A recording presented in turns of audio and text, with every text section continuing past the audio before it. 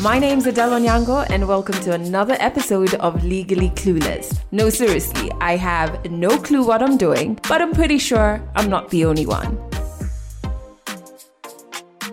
Hey you, welcome to episode 149. If you're just discovering this podcast, it's the first time you're listening to it, welcome to The Crew. Audio episodes go out every single Monday. Season 2 of our video series is ongoing on our YouTube and episodes there go out every Friday. Feel free to join our warm corner of the internet on Instagram. We're at Legally Clueless Podcast, and on Facebook, same name. And on YouTube, same name. Links to all of those platforms are in our show notes for this episode. Ooh, and I might as well say this here. I never do actually. I leave it to the end. But if you're not new to the podcast and you want to share your story on here, there is a link to a Google form in the show notes. Fill it out and I'll get back to you. Now, coming up in this episode is it's powerful. It's a powerful story, but it's definitely heavy as well. And it touches on themes around domestic violence, sexual violence, specifically rape, and those are topics that could be quite triggering for some. For me, it definitely was, and I'll get into that a little later. I'm about to play a clip of the story, so if those are topics that you can't really engage with right now, you may want to give this episode a pass. When I would work, I would give him my pay. She calls me and she says, Hope. And he said, everybody wonders why you're living with trash. And I say, what is trash? Who is trash? I don't get it. Then she says, your husband. It is being said he sleeps with all the house help you bring in. When he was beating me, it was not just slapping me, no. And one day, I hear my son's friend telling my son, because we were in a flat, I saw your dad with her prostitute. Yeah, he said that clearly in Kiswahili. Nimeona babako na malaya wake. And when it comes for my head, my son runs real fast and pulls him from the behind. And my son is telling me, Mama, toka uende. That's a story we recorded during our tour, and it's by Atieno from Kisumu. So we're going to get to that a little later in this episode. I hope you're doing well, though. I hope your 2022 is carrying on okay. Am I the only one who feels like January this year is rushing? Or maybe it's also because I have this project that is just really tough to crack and the deadlines are just coming closer and closer, so I'm feeling like time is running out, you know what I mean? But yeah, it feels like a much faster January than we're used to. I guess that's one thing to be grateful for. This week, I do have something on my gratitude list. I hadn't really forgotten about them, but I think a lot was happening and I just didn't get to share. So there's one thing on my gratitude list other than January moving quite fast. And I really have been thinking about it the last couple of weeks because I am in the process of unlearning something that, I thought was not just the truth, but something that I kind of had found comfort in. That's it, actually. So I'm unlearning that, and it's quite challenging, I have to say. But I'm very grateful that I have the grace to unlearn. At no point have I wanted to give up. Moping about it, yes, has been happening. But I'm aware of it and I'm curbing the time that happens. So yeah, what's on my gratitude list this week? Definitely that I'm graceful enough to unlearn. And whatever is on your list, maybe it's in your head right now. I don't know, this works for me. Just write it out. Get a notebook, write those things out. And maybe it's because I really love words and I really love writing. But I feel like whenever I do that, I have like a deeper bond with not just the words, but like the energy behind them. So hey, might work for you. Who knows? The story in this episode is very long, so I'm going to rush through this. Before we get to it, the song of the week. Ooh, I really love this song. And I had completely forgotten about it. And then I just rediscovered it, and now I've been playing it over and over and over. I like it because, and my therapist is always telling me to do this whenever I'm sitting down working and either get overwhelmed or stressed. She's just like, turn on your favorite song, get up and dance. To be quite frank, I've done that maybe 3 times because I don't know, not used to it just yet. But yeah, the one song that this is really good for is the song of the week, and it's by Kate Renada. I attend a concert by him One Day in My Life. And in this song, he's featuring Sid from the internet. And the name of the song is You're the One. Again, don't even know what the lyrics. Who is this you? Who is the one? Don't know. Don't really care, because what I love about the song is like the vibe that it has. I hope you connect with it as well. I've put a link to the song in the show notes. All right, let's jump into 100 African Stories. As I said earlier, we recorded this story during our Kenya tour, August 2021. One of the places that we went to was Kisumu. And so Atieno was one of the storytellers we recorded that day, and she's got such good energy. I still remember her coming on to set, worried that she was a bit late, but it wasn't like an uncomfortable lateness. It was just like a few minutes actually. Yeah, but I'll never forget her energy. Now, I have been scared to produce this particular story because it touches on rape at a point, and I've been in a weird place in terms of healing from that space. Even today when I was working on this episode, I have to admit, yes, I do love crying, so crying happened. So I was really scared of producing it because I've just been going through a really intense time with that part of healing. I've had a couple of triggers. I've had a panic attack, which I have to say hasn't happened to me in a while. So I've been like staying away from this particular story, even though I've wanted to share it with you for a while. But I was just like, okay, it's happening this week. Let's just like get on with it. I say all that just sharing the effect it had on me. It is a powerful story, and I do know that I feel less alone while listening to Atieno's story, but that might not be the case for you if topics around domestic violence, abusive relationships, rape are things you can't handle right now. Again, you may want to pass on this episode for now. Who knows? Maybe there's a day you could come back and listen to Atieno's story. 100 African Stories on Legally Clueless. Stories from Africa. I'm Atieno Lang. I'm a musician and a YouTube content creator. I think that's what they call it. I'm from Kenya.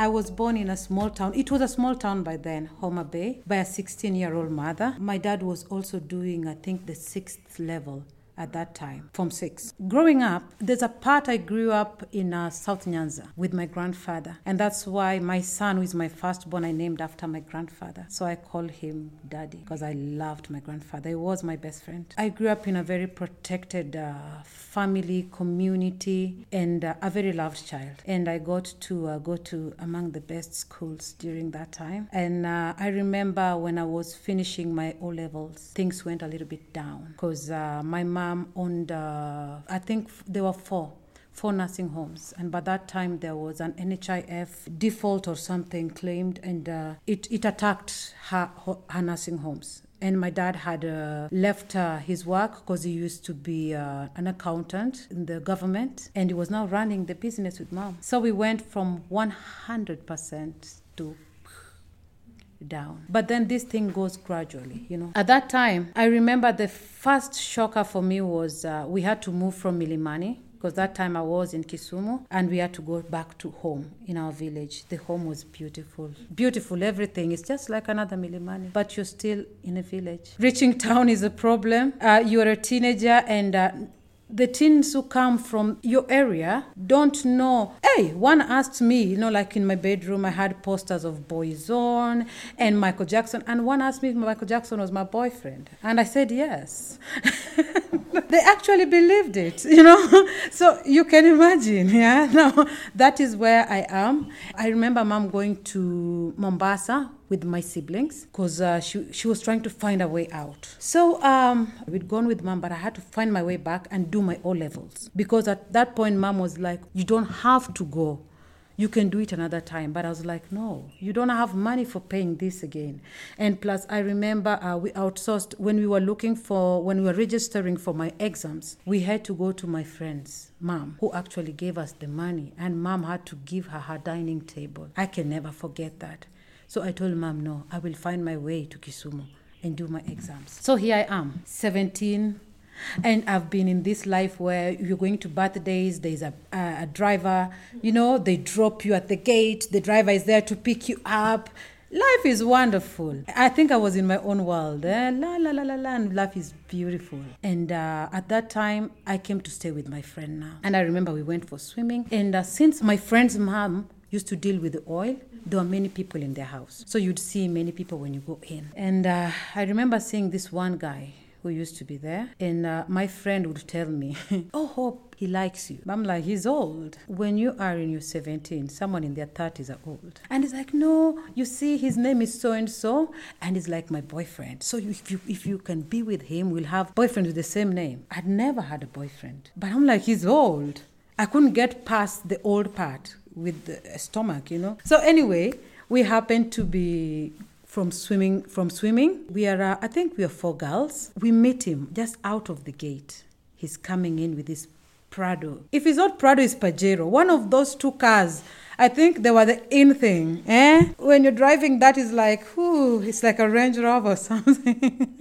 So we walk out and he's there. And he always had someone beside him that I came to understand was actually his bodyguard. His cousin, but his bodyguard. And we meet them there and he says, hi, girls. And we say, hi, we're happy. He says, can I drop you, girls? And me, I'm like, no, you can't. But my friend insists, He goes in to get something, comes back for us and drops us. Everybody is dropped. I tell him, I stay very far. And he says, there's no problem. I'll take you. It doesn't matter if it's in Nairobi. I will take you. I'm like, cool, let's go. So we go home. Our trip home was very funny. He was courting me and his cousin or whatever that was also courting me. At the same time, I'm sitting at the back. I remember I'm 17. We reach home. My dad receives them very well. My dad is very polite. And he asked my dad if he can take me out. I don't know. I think he didn't know how to react to this. And he says, if it's okay with her, there's no problem. So we come back with him. I go, I change, and we come back with him. And he tells me, okay, I have to go where I sleep, which is in Nyanza Club, and change.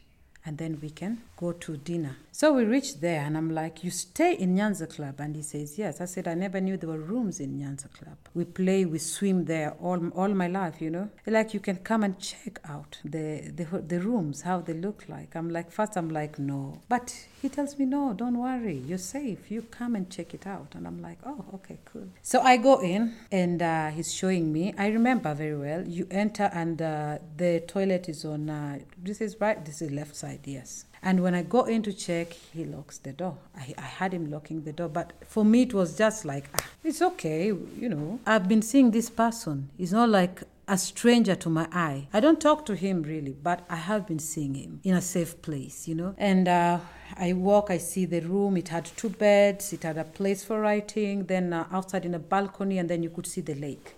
It was beautiful. And then there's a tennis court, Then ahead there's a lake. And when I come back in, he's on me and he's pulling everything and he's saying these sweet words. They're not sweet. He's not aggressive. This is the funny thing. He is not aggressive, but he's locked the door. He's on me and everything is coming out. He's a man. So at this time, I'm thinking like, how do people get out of this situation? I don't know. But what I know is I find we are on the bed and I'm moving. And I'm moving. I realize I'm moving because of the pain. When it's trying to penetrate, it is so painful. So I keep on moving, and I'm telling him, no, stop it. I don't want this. But it's like, nakupenda sana. He was from Tanzania. So he spoke Kiswahili more. Before I know it, we are on the other bed. Everything was a bit so fast. And before I knew it, blood was all over the place. And for the longest time, I didn't even know I was deflowered. This is the most funniest thing. I think I never knew that when you're being deflowered, you're going to bleed. I just felt I was on my period. I didn't even know I was raped for the longest time. It took me time to know I was. And we didn't go for dinner that day. All I remember is we ordered food and it was brought in. And this is a place where I've been since I was a little girl. So the following day, there were whispers all over the place. And they were saying, Olang's little girl has been deflowered. It was everything going on. And Kisumu is a small town. It's not really that big. Maybe nowadays. But those days, everybody's everywhere and everything, I ended up even dating him. This is the most funny thing about it. Because when we left the place, he took me to a petrol station and asked me, would you like to get something? This was in the morning. He wants to go for work, so he must drop me. And I entered in. And I think I took pad and a yogurt. He went, dropped me on my father's gate, and he gave me 1,000 bob, 500. I think that time there was no this 1,000. He gave it to me. And he told me, I will come back for you in the evening. I didn't answer him. I just entered in. I was broken in a way, but I did not know whom to tell and how to tell it. And I felt like nobody would believe me because they would have asked, why were you in his room? And then again, I felt like he already took what was very precious to me. My virginity was precious to me. I intentionally never broke my virginity because I had a plan. Maybe most of girls have it, to keep my honor. And for me, the person who took it was supposed to spend the rest of my life with me. That's how I thought it was going to be. And I thought it was a big part of a woman, you know. So I never got to have that sweet story. I don't know if people have sweet story about, being deflowered and all. Now, my mom comes to get me because now she is worried. As again, Kisumu is a very small place. She might have not told me I had A, B, C, and D, but she was worried. So she came for me and we go to Mombasa. Of course, I've left all my friends. At that age, your friends means the world to you. And I'm in Mombasa now. I'm in 17. I'm looking for how to start my life. Basically, I can't go for further studies anymore. My parents are running for their lives. They are being looked for. They were always on the newspaper. Yes, the accounts have all been frozen, and it's not a joke. And these were the children. We were people who had home in Milimani, Nairobi. We had a holiday home in Upper Hill. Mombasa, we would stay in White Sands. We go for our summer holiday. This was different. It was from 100 to 0 in a span of one day, and nobody's warning you what is going to happen. So my mom took me to this blind man. He's called Tom, and he used to play a one-piece band. And I remember us walking into his house. It's called Container. They look like a container. We enter, and my mom says, I am here, and this is my daughter Hope, and she can sing. And Tom says, okay, that's so fine. Leave her with me. And my mom leaves me there. And Tom asks me, what can you sing? I say, basically I can sing most songs, I think. Because that's all I know. I know how to sing ever since in school. That's how people know me. And he asked me, can you sing Titanic? And I say, is this love? Is this My Heart Must Go On? And he says, yes. I say, yes, I can sing. So he plays, and I start to sing. And he tells me, can you come to work with me tonight? And I say, yes, I can. So that's how I joined the industry of doing music in clubs or hotels, And I started singing, and it was beautiful. It was wonderful. I was in heaven. I was living my dream. My dream was to sing. Then I started looking for a bigger band, something that could pay better, because at that time I'm helping mom out. We have my younger siblings, and we need to pay the rent and all this. So I get my first big band. And now this is a bigger set. It is different. It is full, and I think they were now guiding me fully now how to handle myself and even my vocals on stage. And this is where I meet now the love of my life. I am young, I am naive, though I really felt I knew it all and I had it together. And I had this strong personality. Our technician now, the nephew, is there. He's young also, and he becomes this good friend of mine. Do you know that friend that you can never take away? Even when you try to go away, they seem always to be there. So we start this very weird relationship, and before you know it, I'm expecting our firstborn. And the funny thing about our relationship is, it started with me working and him trying to find himself, I think. And he was 6 years older than I. I remember him always trying to find himself, he did not know what he was going to do with himself. He really didn't. I'm one of those people who are dedicated. So when we decided we were going to do this, I was in it. In fact, my parents thought I would give up because it was really hard. For over 9 years, if you're the sole breadwinner, but those were the times that there was peace in our marriage. Those were the times I knew what peace was. I was working hard. I was making sure that we had a roof over our head. There was food on the table. The children could get clothing, even him, because he also has to clothe himself, right? Because he was a man. My grandmother told me that never take the manhood away from a man. When I was very young, I held that with me. And when I would work, I would give him my pay. So he would take care of everything. If it was house rent, he had to go and pay. So when the landlord would come and ask me for money, and I knew I'd finished, I never understood what the landlord was asking for. So I remember one day I told him, I want to go and talk to the landlady and the landlord.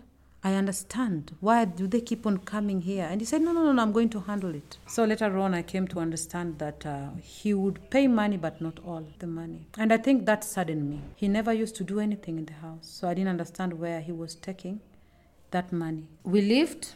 I basically lived through it. Through our life, I think I lived closing my eyes and my soul to things that I felt like could make me unhappy. I think that's how I survived 15 years. So every birthday of his, I would do something. There's a time we were expecting our third child, and we didn't have much. So that day, I remember I went to Nakumatt, and I bought queen cake and a candle, a birthday candle. My pregnancy was very big. I was so tired. At that time, we was living at my mom's quarter in Nyali. And he came. He had gotten just some kibarua. So he came home.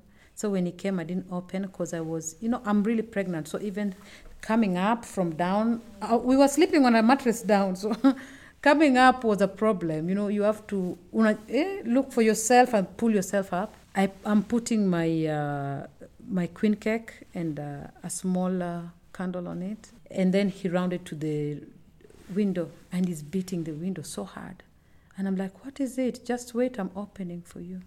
Then I lighten it. So when I opened, he came in like almost pushing me, and I'm like, what is it? Then he said, who was inside here? I'm saying, what do you mean? Then he looked and he saw the candle, and he's like, I'm so sorry, I thought you were with someone. I said, I'm almost giving birth. Why would I have someone in the house? I sang for him happy birthday. When I had money, I'd make a very big party for him. Our people would come, my friends would come, his friends, I would call the ones that I knew, because I never knew his friends really. But he never even remembered my birthday in 15 years. And I remember I would always remind him, so he would run to go get something. So there's a time I stopped and I wanted to see. So when I was turning 26, I remember sitting there, he came, and he was lying on a couch and he slept. And I told him, I'm going to listen to my sister. My sister had a band and they were playing at Kahamas that day. So I went to Kahamas, and when they saw me, all my sisters were there, their friends were there. When they saw me, they were so happy. So they gave me a treat, and I laughed. And I laughed. And I'm one of these people whom when I laugh, tears just run down my cheek. And for that day, I remembered myself. And I said, this is me. And I had not been me for so long. And I asked myself, who had I been?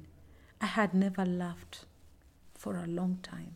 My life became my husband's life. I talked about what he loves, what he eats, how I cook for him. Like, that's all I talked about. I basically had no life. So I remember this time when we have our house helps. There's one house help that I hired when my third child was just around 2 months. And remember, I was also around 25, 26. And this girl must have been around 18 or 17. And when she came looking for the job, she just came, hi, I have problems and I need to work.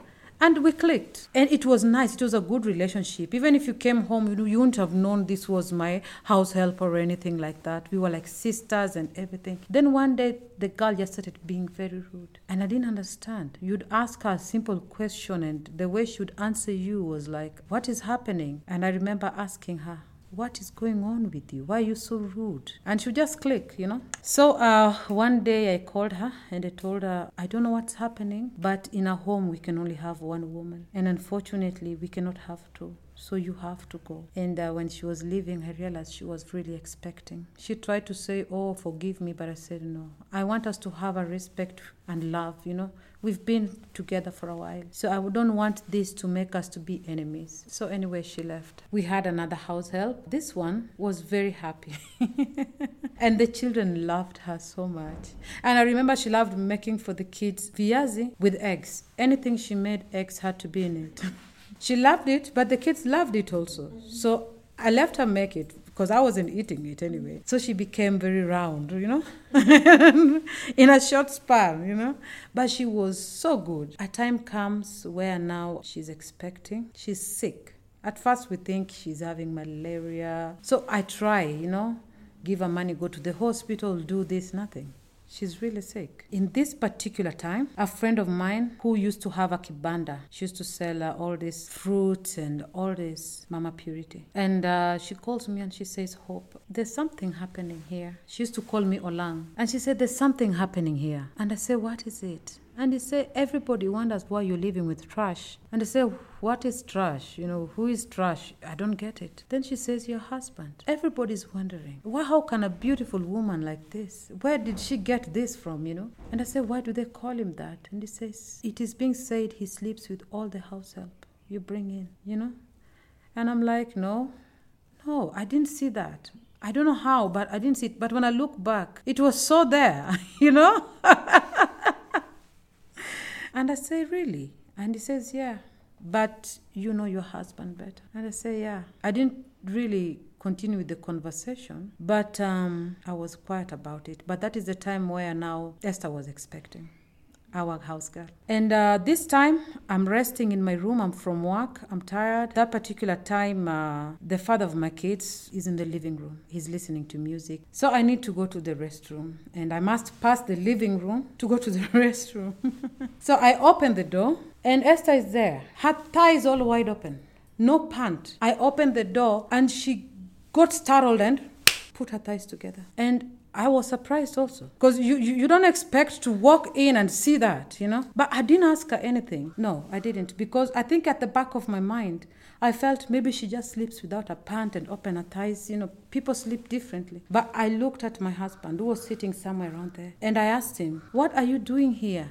And he closed his eyes so tight. I knew he wasn't sleeping. You can't close your eyes that tight. And he told me, I am listening to music. That's how he answered, with his eyes closed. And I said, really? I said, okay. I'm going to the loo. When I come back, if I find you here, you'll tell me really what you're doing. I went to the loo. When I came back, he had gone to the bedroom to sleep. I didn't address the thing at night. So I remember the following day after the incident, I dismissed Esther. And I asked her to leave and go and handle the sickness that she has. Because at that time, I think it was beyond me. It took lots of months. I even forgot about Esther. We were sitting down on a carpet. I remember there were these CDs. We were doing something. I was sitting there, and the father of my children there. And the door is just right ahead of us. So there's a door with the wooden door, but a grill door. So the grill was always locked. And I see someone standing right in front of us talking. It takes me time to realize I'm talking to Esther, because she had lost weight. She was thin, very thin. And I remember saying, Esther, is this you? And she said, yes, Mama, it is me. I said, how are you doing? She says, I'm fine. I asked her to come in, but she declined. And she said, I just came to ask for my money. I had left some money. And I said, I asked her to remind me, how much was it? And she told me. And I told her to come on, I think, Friday, so I can pay her. And I asked Esther, how is your baby doing? And she told me, Mama, I had lots of problems. I had a stillbirth. It went and it ruptured my urine bladder. So the urine would just come out. And Esther came from a very poor background. The parents could not take her to the hospital at first. So she stayed for a while with this problem. And I think it was bigger than that, because this is fistula. So when they finally put a way to take her to Nairobi Hospital, because she was coming from Okambani, after being treated, they couldn't even pay for her to come out. She really stayed in a hospital. And I think maybe there was a government, something happened, that's when she was released. This entire time, my husband was sitting right next to me. He wasn't far, because we were just sitting. He never uttered a word. His lips were dry. He was like... Then I told Esther, I'm very sorry. I asked Esther if she would like to resume again. Esther jumped. She said, no, Mama, thank you. It was like scared, And I said, are you sure? Because I felt like she may need the money, But she said, no, thank you. I said, okay. So when Esther left, my husband, by then, tells me, iyo ninja. I'm like, what is wrong with you, Didn't you heard what she just said? Ukambani unajua kuna chakula? Iyo ninja. I think for the first time, I got to understand what I was dealing with. There was no humanity That was his child. That was his child. Did he ever admit? Never. Who? Never. Never. He can never admit it was his child. He knows it.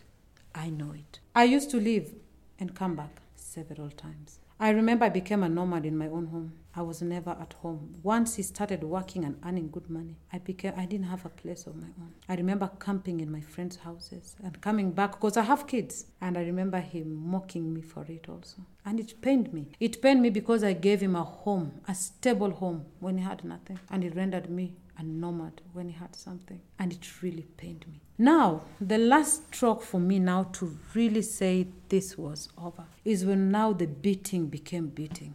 And the rape became rape. Basically, I was just called Mama Daddy. But I came from Mama Daddy to being called Nyama. Leta yo Nyama apa. And I remember one day, he really beat me for nothing at all. Nothing at all. You know, I always say there is no reason why a man should ever put their hand on a woman. But if there was any reason they could do it, there was none. Because I remember he had just convinced me to come. We had started living again. And my daughter was going to school. Kids had gone to school. She was looking for her tie. You know, those ones you've moved in, things are still replaced. And I told him, because he kept on telling the child, go back in, you know. So the kid is traumatized. You know, she's like shaky in between. I said, no, let her go, because she's going to be caned also in school for being late.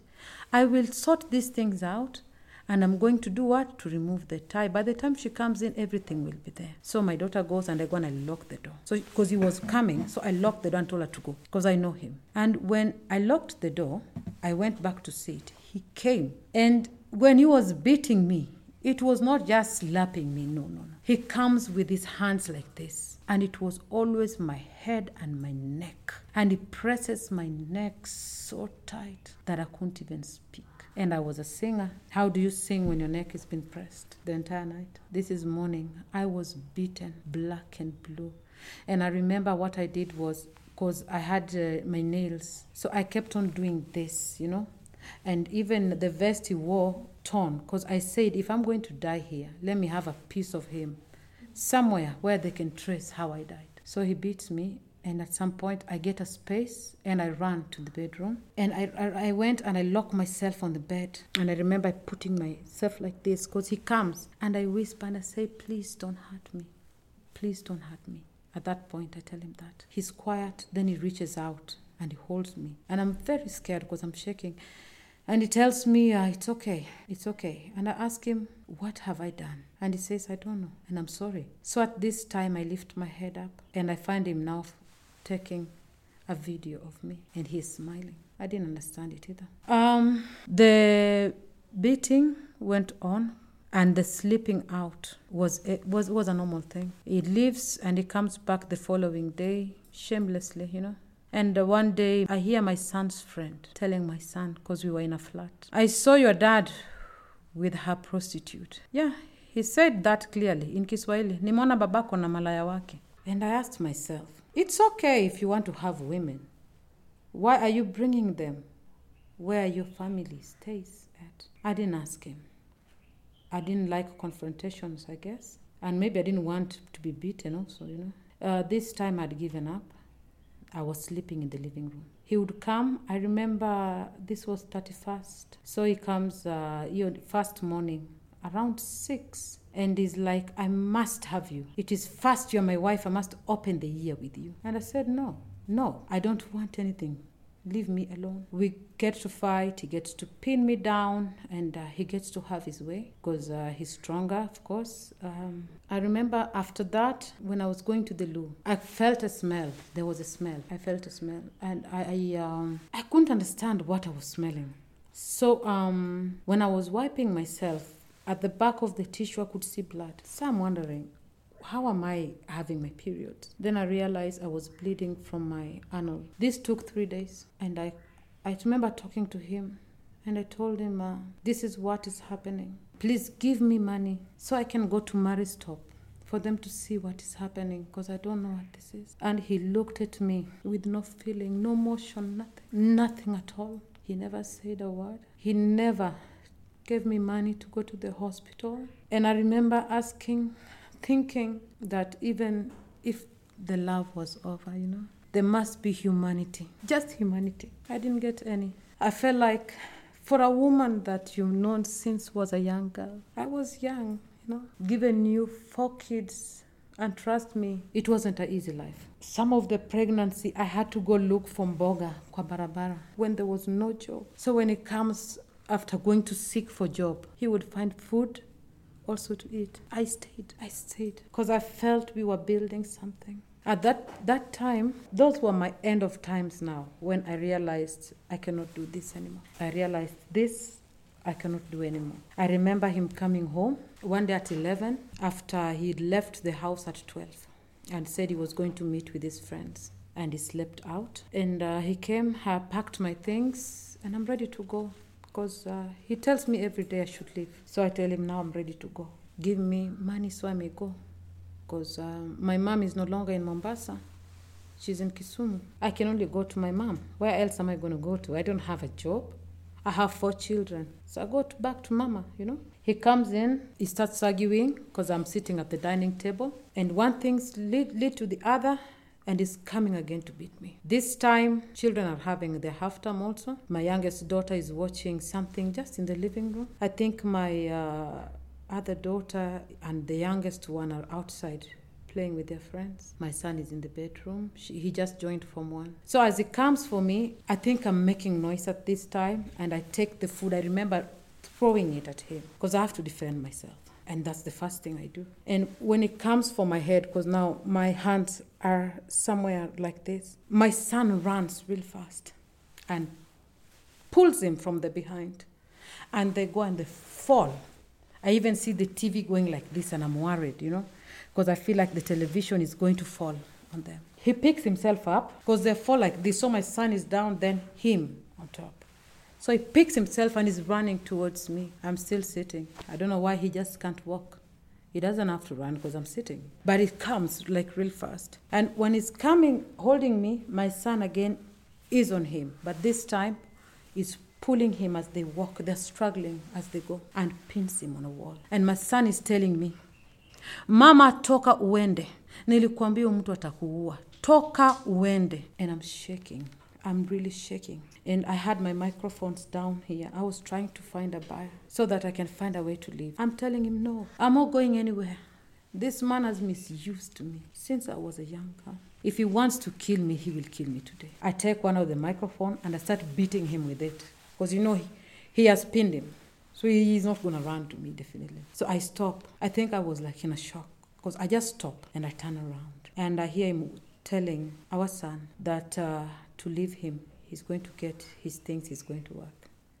So my son leaves him. He comes back and he pulls something from behind the television and he disconnects whatever was being watched and he leaves. And my son comes back in and connects it again. So I asked him to call his friends, because I called my cousin to come and pick me. And she told me I'm coming. She was at work, she's a lawyer. And she said I'm coming. So I first live with my youngest daughter.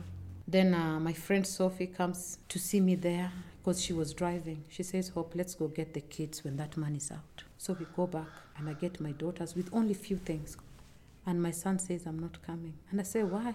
And he says, Mama, I just joined Form 1 and you're still going to start looking for a job. I don't want to sit at home. And I say, are you sure you'll be safe? Like, no, I'll be fine. I think he trusted his father more than I did, I don't know. Or maybe he felt his father was different with them. So I tried to ask him to come with me, but he says no. And I tell myself, you know what? Sometimes you can live with kids and later on they see you that you're bad. So let me leave him. I tell him, when you're ready to come, you let me know. So I leave. A friend of mine sends me money because I didn't have anything. So I happened to share with her. She was my best friend when we were in class 7. So I happened to call her and say, Tandy, this is what is happening. Because when I was being a nomad, she's one of the people who used to house me in Nairobi. So Tandy's like, no, Hope, you need to leave that man. I told you he will kill you. So he sends me 7,000 shillings. I remember putting my kids early in the morning in a bus. But I could only reach Nairobi because the money was not enough for us to come to Kisumu. And I went to stay with my biological father. And after a month, he gave me money and I came home to Kisumu. Coming home, it was really tough. I had nothing. I have kids. I can't even afford to take a painkiller when I'm having my periods. For some reason, periods became sickness, When I was a girl, I never even knew what cramps were. And here's a part where I'm bleeding, my stomach, everything is hurting. I can't take a painkiller. I can't afford it. I remember one time I was having such a terrible stomachache. So when my mom saw me, she was like, "Where had you been?" And I said, "Mama, my stomach was hurting so much. I had to just lie down on my stomach." Say, "Why didn't you tell me so I can send for you a painkiller?" I remember there's a time kids are in periods, mom doesn't have money. I'm looking for money for pads. Just pads, simple pads. I couldn't have it. At that time, my son calls me. First, it's the father who calls me because I had stopped communicating with him completely because he gave me so much sadness. And he calls me and he tells me he's making noise, literally. "I don't want this son of yours. He's not my child. He's fighting me." And I'm like, what is happening? So I tell him to keep quiet and call me later because I'm trying to process this. What is going on? Because he's also abusing me. And then immediately my son is also calling. And he's telling me, "My dad is abusing me. He has been abusing me for so long." And I ask him, "Why haven't you told me this? Why didn't you just call me and tell me?" And I ask him, "Why is he saying that you're fighting him?" He said, "No, I didn't fight him. I defended myself," he says. He said, "When I'm from school, I come home, I have nowhere to go. He's locked me out. I sleep at the landlord's. Sometimes he comes home, there's no food. He asks me, 'Why didn't you tell me there was no sugar in the house?' As I try to reply, he's kicking me and he's hitting me with fists. So I ask him, 'Why are you beating me?' He just keeps on beating me. It's just small things. The salt is out. Why did you stay late?" He says sometimes he comes home, he comes with sima in his pocket and he's giving me to eat. I tell him, "No, I'm not eating sima from your pocket. Give me money, I go buy it. I make myself, I don't know where you're from with this, So that day it happened that he had gone out with a friend. They usually go to the beach. In Mtwapa, there's a beach down.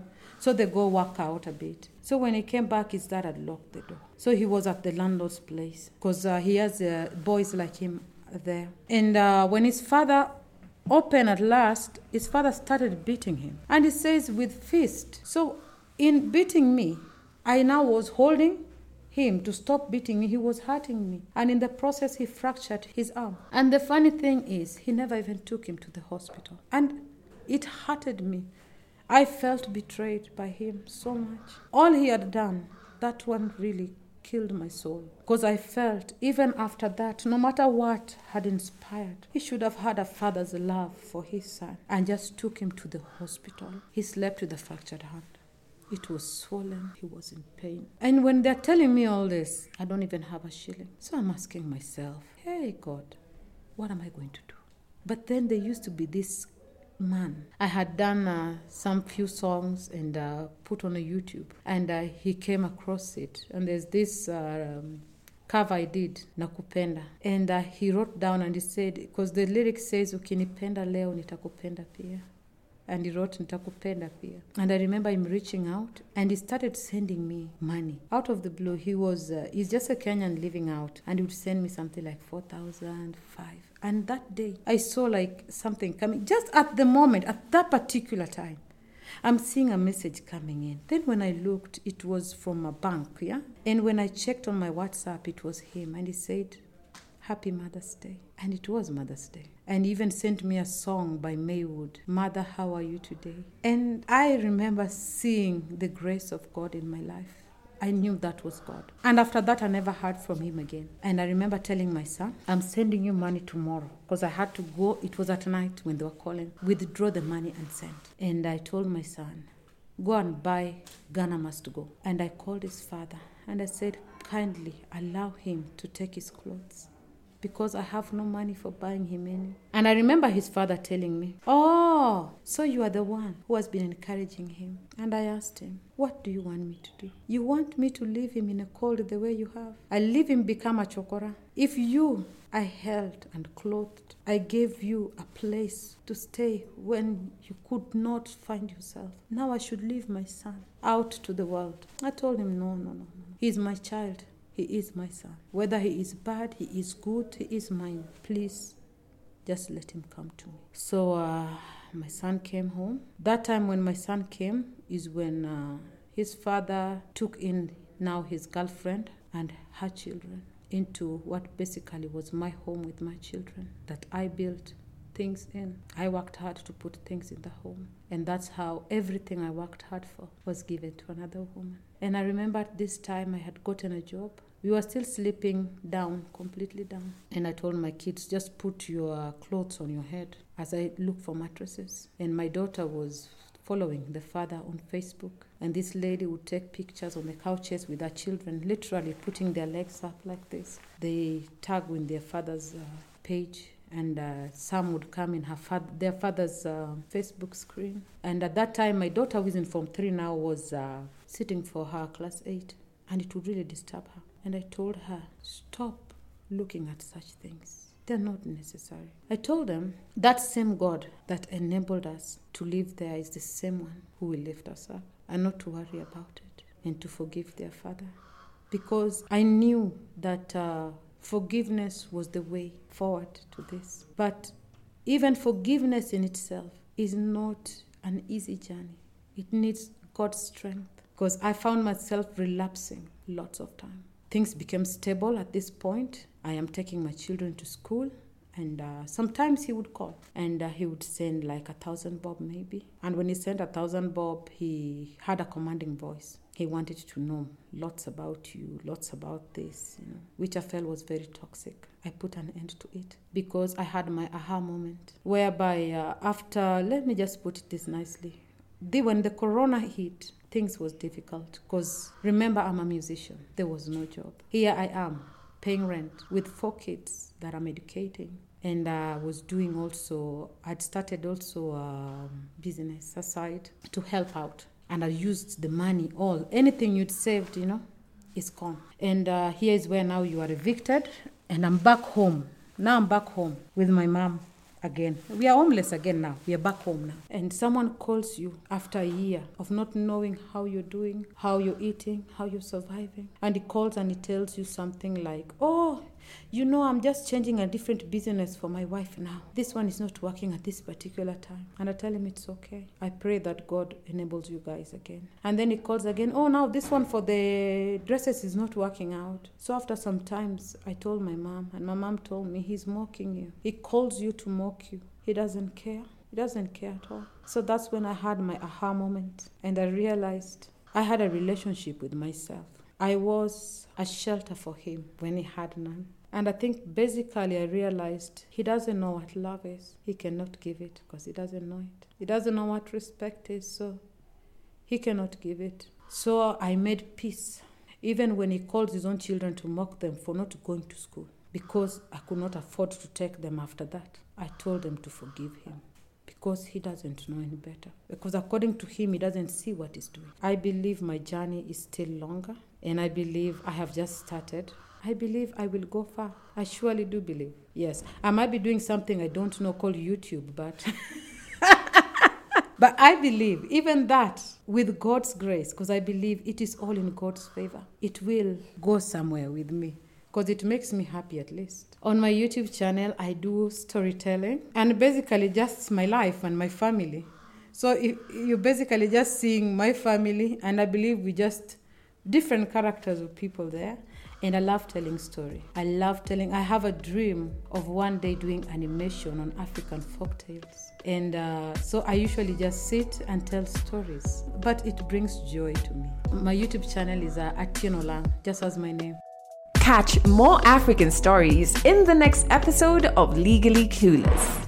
I hope you connected with Atieno's story and just how much power there is in quite a few things she was saying. And I'd also love you to check out her YouTube channel. There's a link to it in the show notes. It's called Atieno Olang Family. But just click the link and you'll find it. And I also thought that I would share a resource that I have quite a few times shared with other survivors of sexual violence. And I think I've shared this once before on this podcast. So there is a hotline that is run by CREAW. CREAW is spelled CREAW, and it stands for the Center for Rights Education and Awareness. And it's a national feminist women's rights NGO here in Kenya. And they do have a hotline, which is 0800 720 186. I'll put it in the show notes as well. And once you call this hotline, you can get access to various survivor resources, be it legal, be it psychosocial in terms of therapy, be it moving you to a shelter. I'm going to try and, when it makes sense, obviously, as per the story in the episode, if there's a resource that I can share, if you're going through the same thing as a storyteller, I will find it and I'll share it with you. And even if it's not an issue that you're going through, amplify that resource. So like CREAW's hotline, I think